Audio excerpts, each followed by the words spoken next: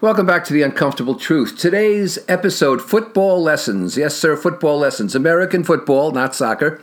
And for those of you overseas, please bear with me. I had an experience in high school with football. I played basketball, I ran track, I lettered in both. But they wanted me to try out for the football team because I was so fast. I went to exactly one practice over the summer, and I almost died.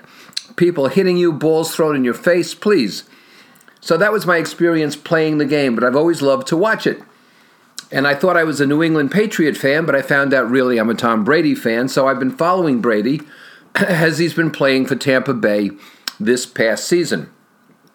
And so the matchup yesterday, as I record this, between Brady and the Tampa Bay Buccaneers and Aaron Rodgers and the Green Bay Packers was very high on my list.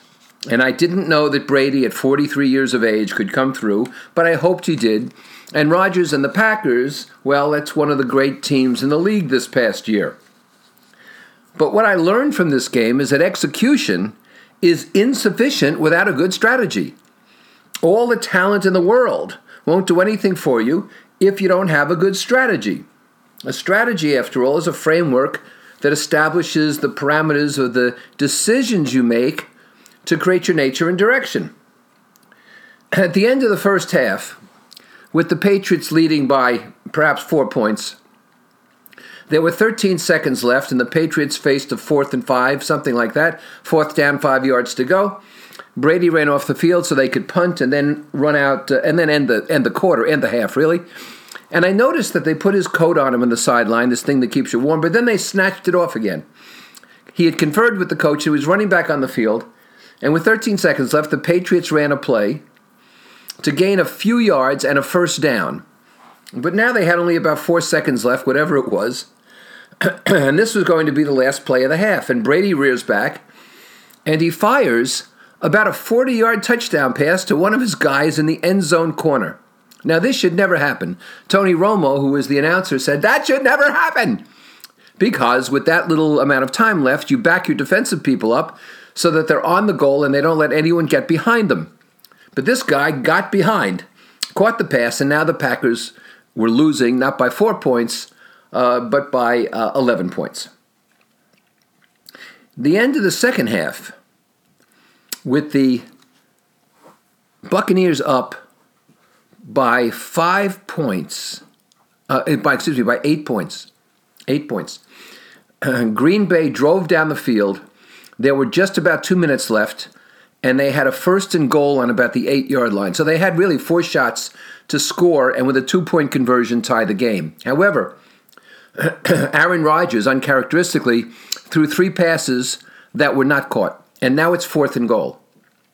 Now don't forget, here a touchdown and a 2-point conversion ties the game, even though Brady would get the ball back.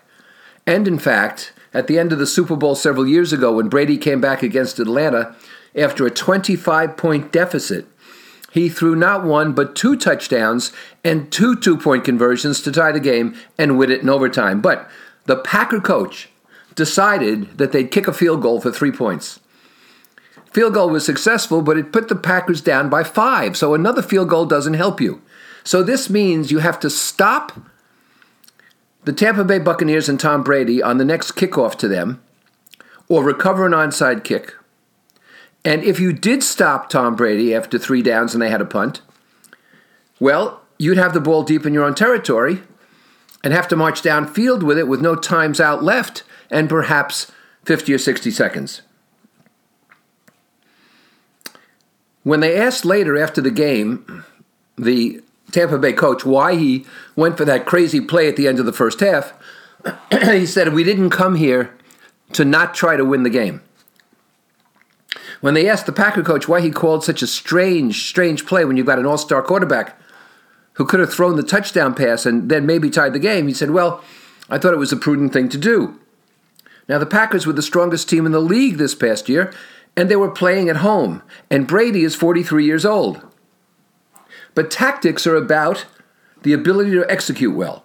Strategy is about determining what should be executed, what should be implemented. Vision entails philosophy and meaning. Are you there to win the game or not? And too many consultants I know, and other entrepreneurs, enter into relationships and discussions with potential buyers and clients, trying not to lose the business rather than trying to win the business. Now, many companies have simply reacted to competitors. Honeywell used to sit around worried stiff about what IBM would do that year. They were strictly reactive. Lexus copied the cosmetics of Mercedes, but not the engineering. Strategy is about achieving a vision and understanding what you have that will get you there, what needs to be improved that you have, what needs to be abandoned that you already have, and what needs to be created or brought in. That's what strategy is about. For example, Mercedes, the aforementioned Mercedes, their decision to go down market and sell cars that begin at $30,000 was not a good move. Because you could buy a $180,000 Mercedes and be in the same service line with the same service personnel and the same wait times, now that they were trying to service so many more inexpensive cars. The American Express strategy to constantly go up market, from green card to gold card to platinum card to black card, is brilliant. And in fact, if you look at the American Express tagline today, it used to be, don't leave home without it. Well, now nobody's leaving home because of the pandemic. And so they've changed it to, don't live life without it. Brilliant. You have to know what the prudent risks to take are versus the absolute gambles, which you can do when you have a clear strategy. Now, this applies in a lot of places. It applies to casinos, for example. Because when you're ahead in the casino, you're playing with house money. If I've won $2,000, that $2,000 is not from my bank account. I can be bolder with it as long as I'm willing to lose it and not go farther. It applies to nonprofits. Our dance company, our ballet here in Providence, where I'm the president of the board, we're dancing. The two big regional theaters have closed their doors for the entire season. Because of the pandemic, we've found ways to dance. The Packers' strategy was not apparent. Rodgers was sacked 5 times. They knocked him down, sacked him 5 times, not because of inferior players, but because the Packers didn't have a strategy that dealt effectively with the Tampa Bay defense. The Bucs strategy, Brady's strategy, was followed throughout the game, the coach's strategy. And despite 3 interceptions made by Brady, on 3 consecutive series, which is unheard of, they nevertheless won the game. That's why the strategy to try not to lose business is so weak, because the tactics that follow it are craven.